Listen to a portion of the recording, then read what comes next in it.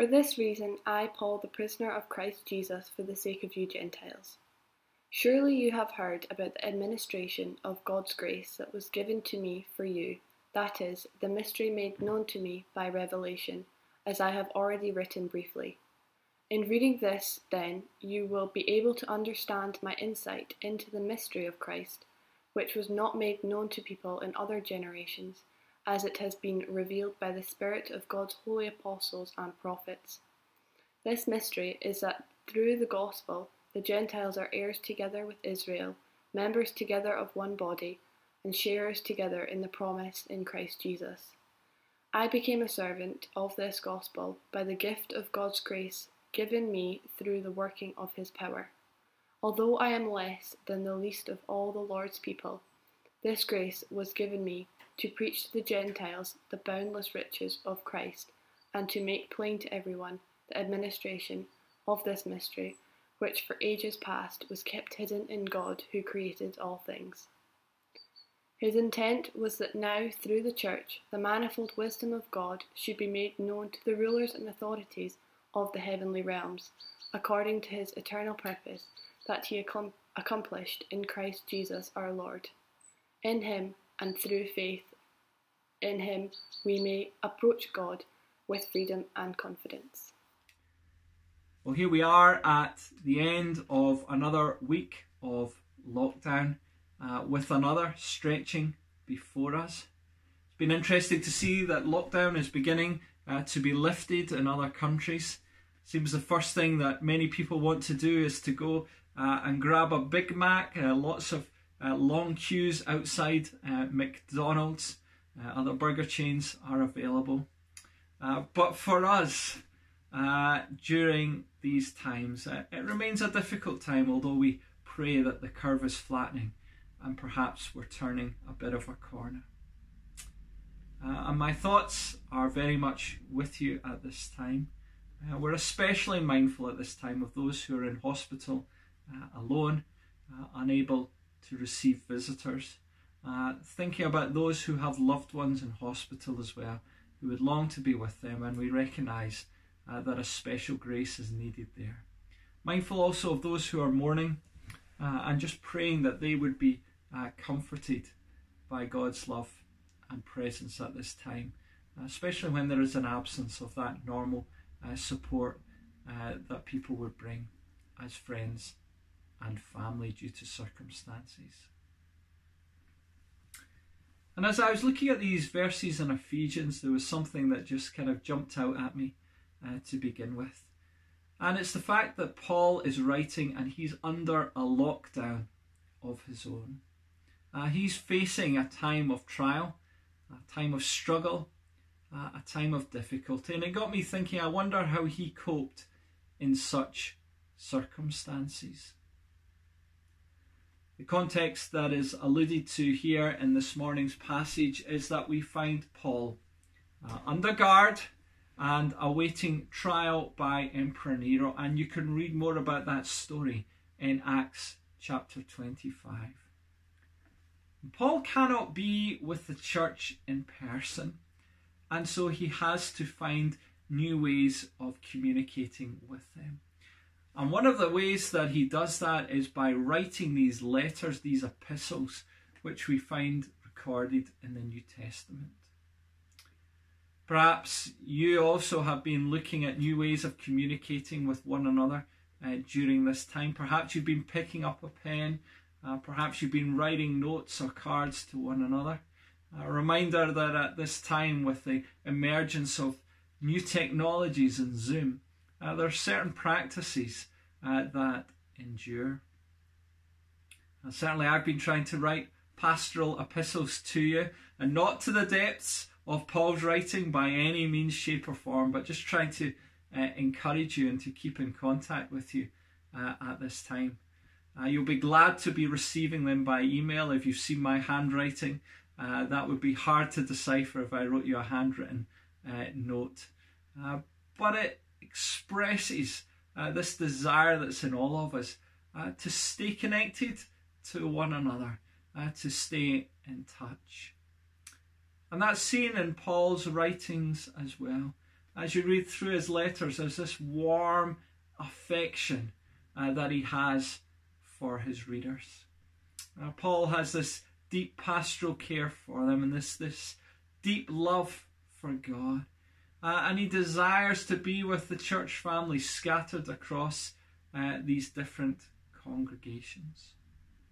And so he's finding new ways of communicating, but also this is a time of reflection for Paul, a time to stop, to look back, to take stock, and to reflect on the way that God has been at work in his life. And you see that again coming through these verses. Paul is reminded of the power of God at work in his life that has transformed and changed his life, and God's faithfulness. And pausing to remind ourselves of who God is, the power of God at work in our lives in the past and his faithfulness, is a really healthy thing to do in times of difficulty and trouble like we're facing. It reminds us that God, who was faithful yesterday, will remain faithful today and in the days to come, and it gives us a great confidence in our faith. And it allows us to say that this is my story. This is my song, that I will praise my Saviour all the day long, because he has walked with me. He has been faithful to me. Fanny J. Crosby, that great hymn writer who penned the words to that tune for Blessed Assurance, she lost her eyesight very early on in life. But by the age of 9, she was able to write these words: "Oh, what a happy soul am I! Although I cannot see, I am resolved that in this world contented I shall be." And contented she was. Much of that contentment was drawn from her own personal spiritual walk with Jesus. So here is Paul, and he is remembering God's faithfulness. He is remembering God's power at work in his life from the moment he met Jesus on the Damascus road. And what a story of God's grace that had been. Indeed, he writes, "Surely you have heard about the administration of God's grace that was given to me for you. That is the mystery made known to me by revelation, as I have already written briefly." And indeed he had written. He had written about his conversion on that Damascus road. He had written about the way that he had encountered the Lord Jesus Christ and the incredible hope that that had given him. Here is Paul. Because he has met Jesus, he knows that the stories of Jesus are true. He knows that Jesus is alive, and he knows the power of God's Spirit at work in his life. Paul's testimony had gone viral throughout the early church.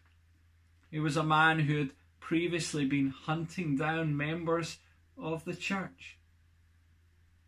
Those in the early church thought of those who had already passed like their dearly beloved brother in the Lord, Stephen, someone who had died at the hands of Paul. And yet here was this man now, worshipping with them, standing amongst them, someone that they gathered to hear preach, and who shared with them his missionary endeavours to make the Lord Jesus Christ known. What an incredible testimony. And we thank the Lord for people like Paul. But, I want you to note this: Paul was not without his own struggles. Although he was a man of God, although he knew God intimately, he was not without his struggles. In fact, in 2 Timothy chapter 4, Paul notes a feeling of social isolation amongst his time in prison. It was something that he was struggling with, of being alone. And I think this morning again of another group of people, those who are living alone at this time, who cannot share the monotony of this lockdown period with friends and family, who maybe don't know that companionship and that emotional and spiritual support at this time, and we're thinking about you and praying for you.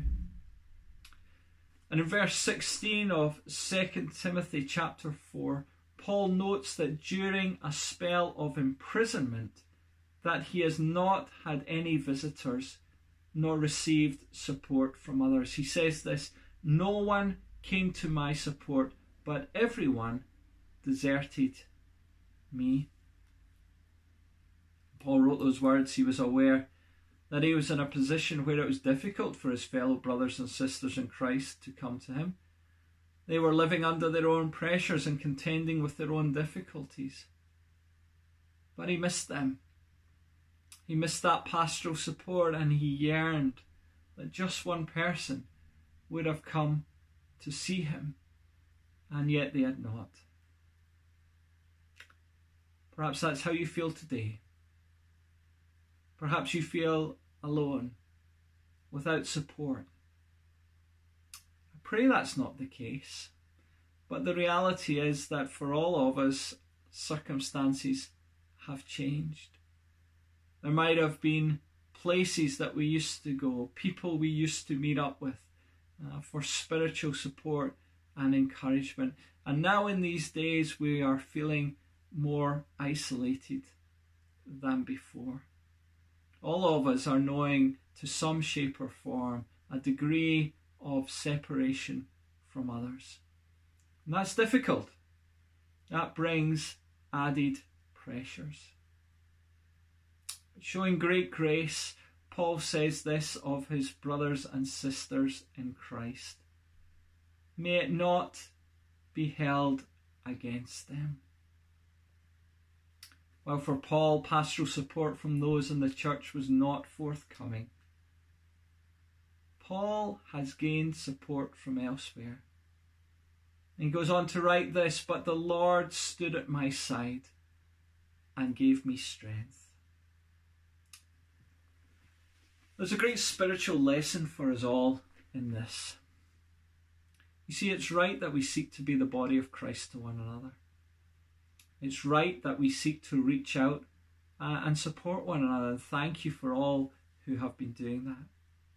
Community and friendship and church family is a gift from God, and we should treasure that and cherish it. But ultimately, our support and our help must not be found in others, but in the Lord Jesus Christ himself. This was a lesson that I began to learn about 20 years ago when the Lord took me away from Glasgow, away from strong friendship circles, and I moved abroad to live and to work overseas. I am profoundly thankful for those that I met during my time abroad, those who were good, strong friends to me. But it was a time that I also learned to lean upon the Lord. Where I lived in the city was about an hour away from others that were ministering there.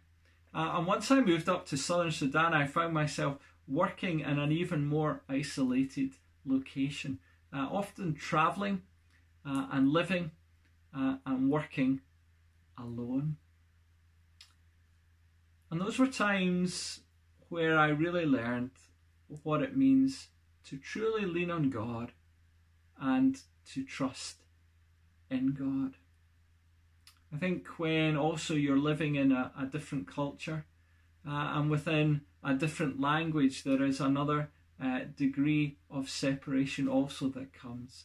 And many of you know what it's like also just to live alone.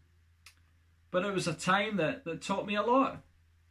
It's a time that I wouldn't change for the world. It made me appreciate good friendships. It made me appreciate the support of others.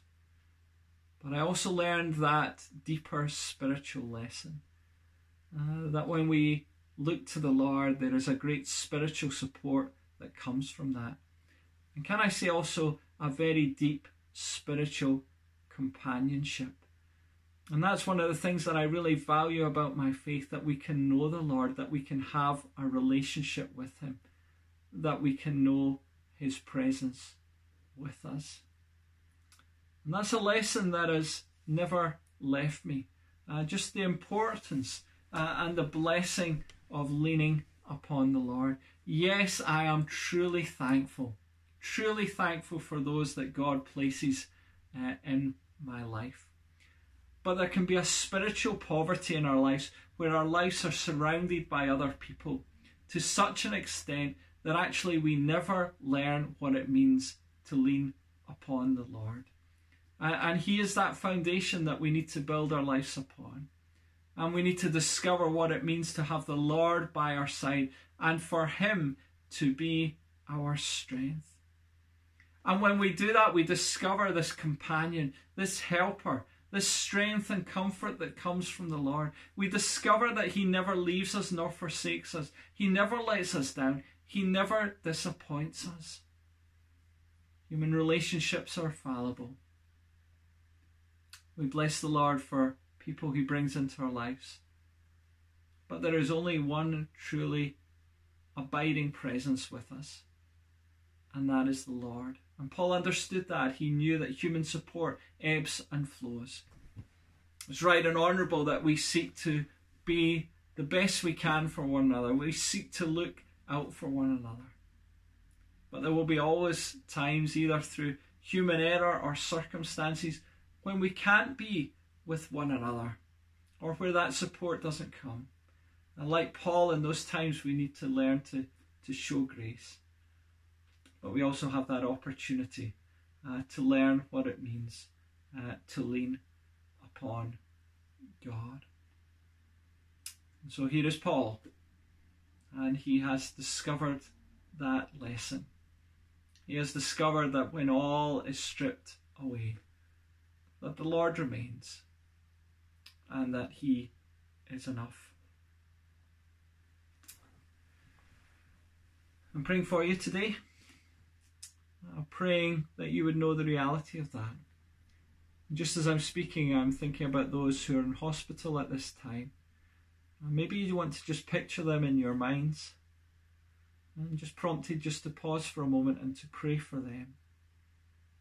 And just to ask, Lord, for those in hospital this morning, for those who are alone, Lord, may they know something of you by their side, and that you are their strength. Amen.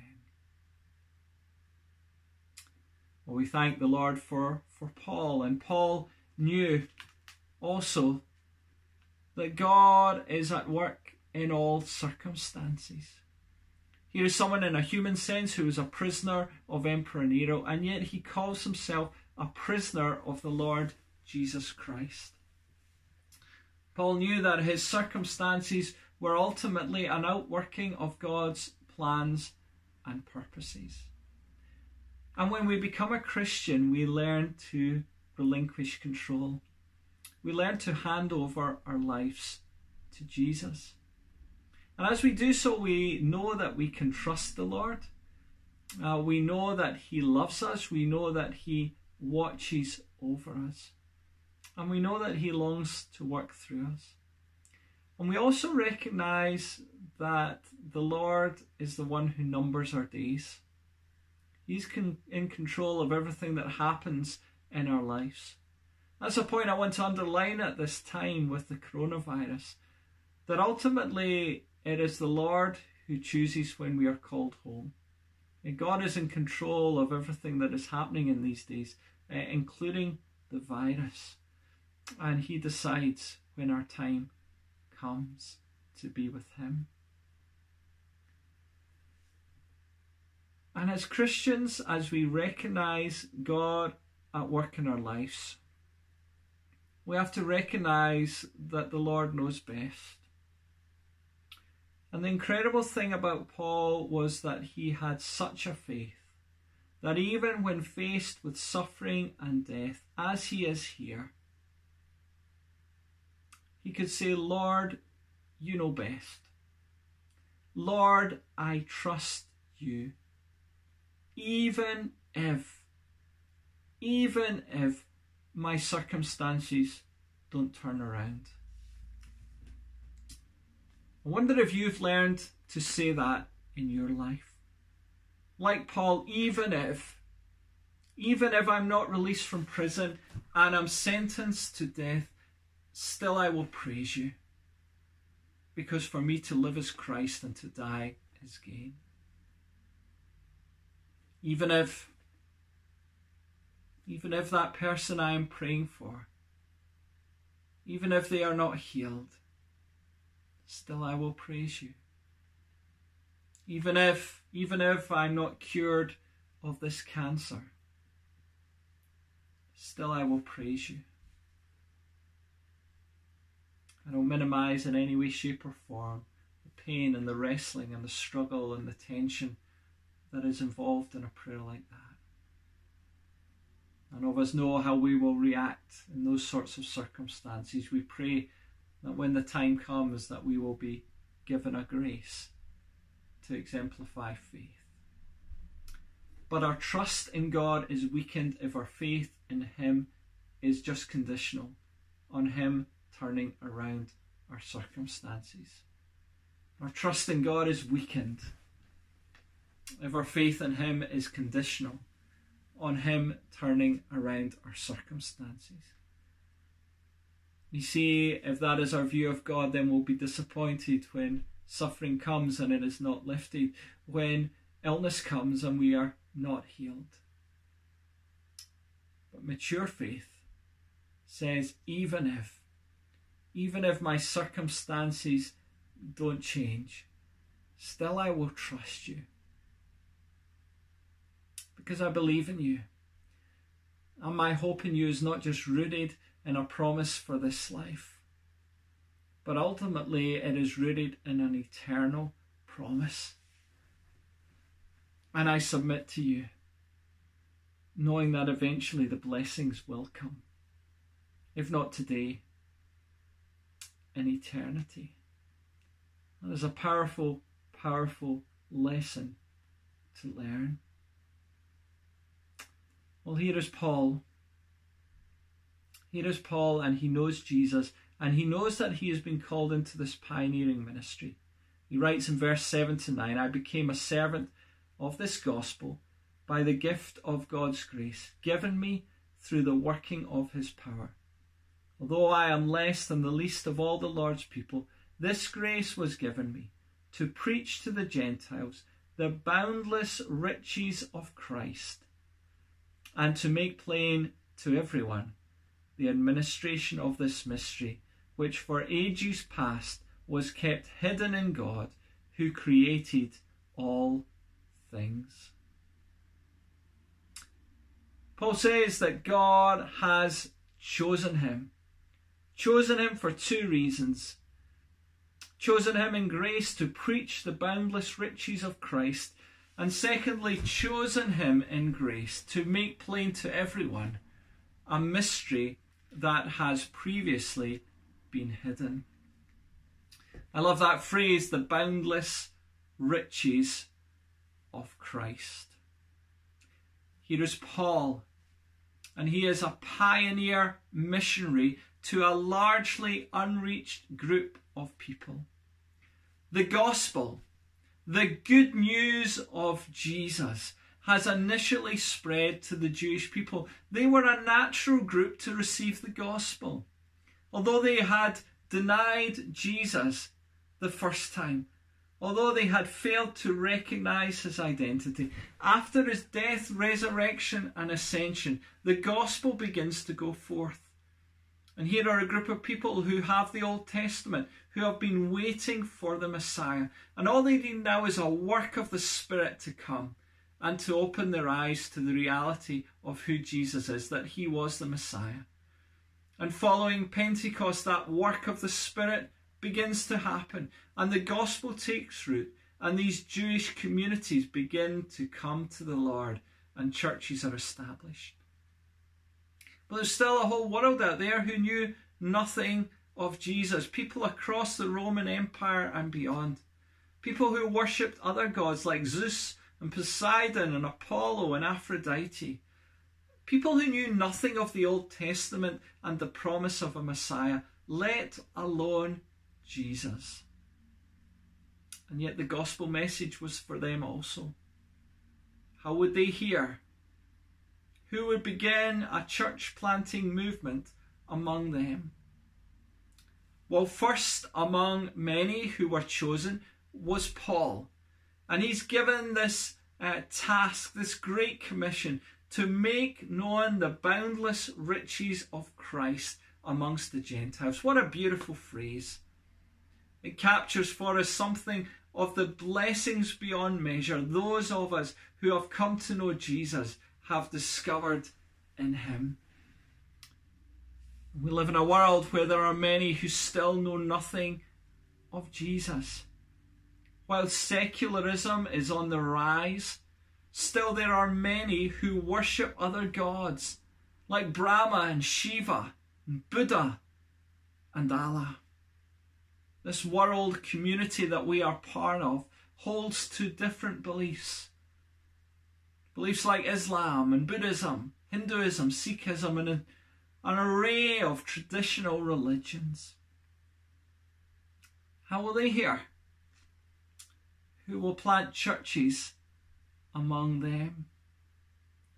Amazing thing about this gospel message is that it is an invitation for all people to come to Jesus. It's a message that requires messengers, those of us who have discovered a great hope in Jesus, that we would take it to people of different cultures and faiths and languages. And here is Paul, and Paul is preaching. That word preach means to announce, to make known a good news message. Who wouldn't want to be involved in preaching if that's what it's about? And Paul is also involved in making known, making plain to everyone this mystery which was hidden but is now revealed. In fact, mystery is a key word that runs through these verses. Have a scan back through and you'll see that it appears several times. And what is this mystery? Well, Paul tells us in verse 6. This mystery is that through the gospel the Gentiles are heirs together with Israel, members together of one body, and sharers together in the promise of Christ Jesus. The word for make plain can also be translated enlighten. And here is Paul, who knows only too well from his own life that Jesus is for all, not just for the Jews. He himself is a sinner that is saved by grace. He knows that grace at work in his own life. And his desire is that everyone would discover that. They would discover that Jesus is for all. It doesn't matter your race or background or what faith you're part of. Anyone can come to Jesus. And so he is involved in this ministry of making this good news of Jesus known. I read an interesting article in the Spectator over the last few days, and it was looking at the effects of the coronavirus, and it was pondering the question, is this going to lead to the ruin of the Christian faith or the resurgence of the Christian faith? And it puts forward different arguments, but it says this. Let me read some words for you. Something is stirring in the souls of millions presently under lockdown. The number of people searching for the word prayer on Google skyrocketed last month, doubling with every 80,000 new registered cases of coronavirus, according to a study done by the University of Copenhagen. A Pew poll found that 55% of Americans have prayed for an end to the pandemic. And no, it's not only the Bible Belt. Researchers found that 15% of those who seldom or never pray, and 24% of those who do not belong to any religion or faith, have prayed about the virus. It goes on to say, history teaches us that it's foolish to write off religion.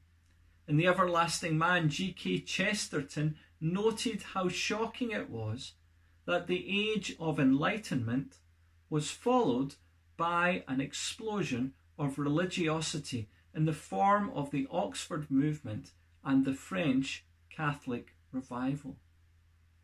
It was, he said, as confounding to most people as a river turning backwards from the sea and trying to climb back up into the mountains. Christian history, Chesterton argued, is not linear but cyclical. The church seems all but exhausted, then bursts to life again. For decades now, observers have declared that Christianity is dying. Rampant secularization, coupled with coronavirus, will only seem to bring forward the funeral rites. But Christianity began amid defeat and despair, and if Chesterton is right, this will not be the end, but rather a new beginning. I know that many of us have been praying that amidst the difficulty and the turmoil and the sorrow that we are enduring, that good would come of this, that this would be a time of spiritual reawakening in our world, that as Christians, as we grapple with what is the foundation that we are building our lives upon, that during this time of difficulty, so others would be asking the same questions themselves. And as they do that they would be discovering that perhaps the foundations that they are building their lives upon are showing themselves to be wearing, and that perhaps they need to find a new foundation in life, one that is built on Jesus. That is our prayer, isn't it? And we know that the church is to be this powerful witness to the world, a powerful witness to the world of Jesus Christ. And know what it says in verse 10 and 11. Surprising words. It says this: his intent was that now, through the church, the manifold witness of God should be made known to the rulers and authorities in the heavenly realms, according to the eternal purpose that he accomplished in Christ Jesus our Lord. These are surprising words. Not only, does Paul say, are we to be a powerful witness to the world, but the church in all its diversity and yet its unity is also to be a witness to the rulers and authorities in the heavenly realms. What an incredible thought. You as a church are not only to be a witness to the world, though you are, but you are also to be a witness to the great host of angels who are watching on. The idea here is that there are two groups of angelic beings watching what is going on in our world. Those who belong to the Lord and those who have rebelled against him and fallen from his presence. And as they watch on, they see this spiritual battle unfolding in our world of which they are part. And they see the fragmented, broken nature of our world. And they see humanity often tearing itself apart in division and destruction. But then they see the church. And they see the unity that exists within it amidst diversity. And all these people are drawn to Jesus.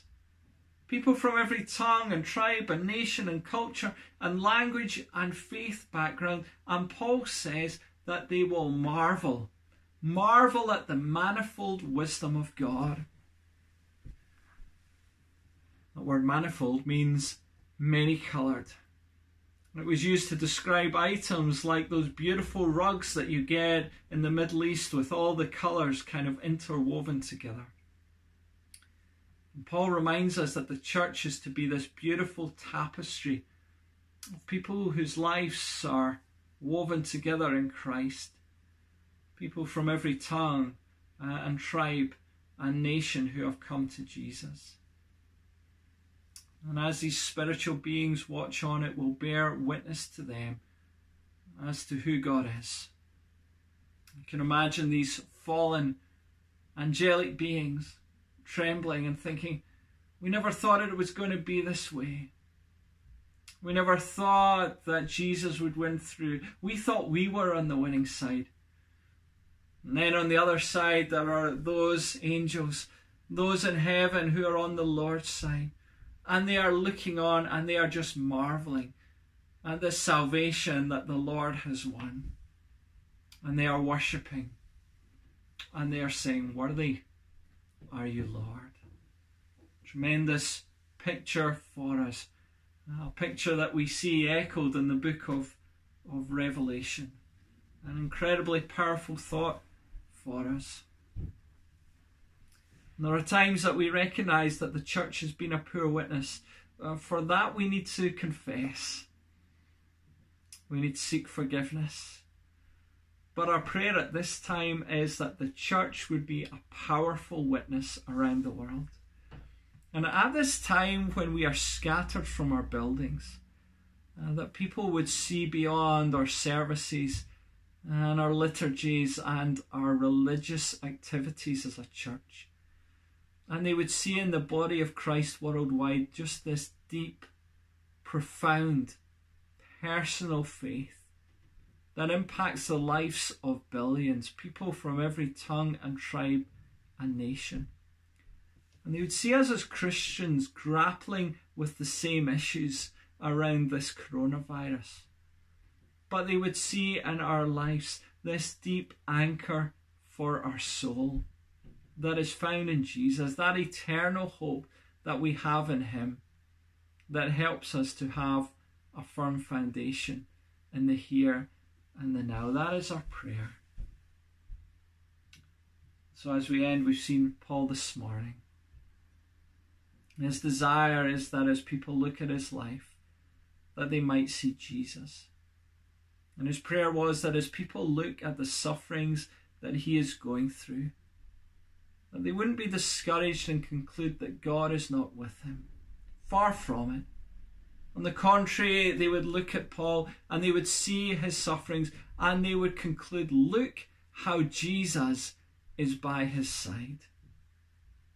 He says this as we end, in him, and through faith in him, we may approach God with freedom and confidence. I ask you therefore not to be discouraged because of my sufferings for you, which are your glory. We're going to end this morning by listening to a hymn, In Christ Alone. For Paul, his life was all about Jesus. He knew what it was to come boldly into God's presence with a freedom and a confidence. We're going to think more about that next week. And his desire was that through his life, both the ups and the downs, the times of rejoicing and the times of struggle, that Jesus would be seen. And that as he looked back on his life, that he would be able to testify to the power of God at work in his life. Paul knew Jesus, and we have this opportunity to know Christ as well, and to build our lives upon him. He is our firm foundation, no matter what comes.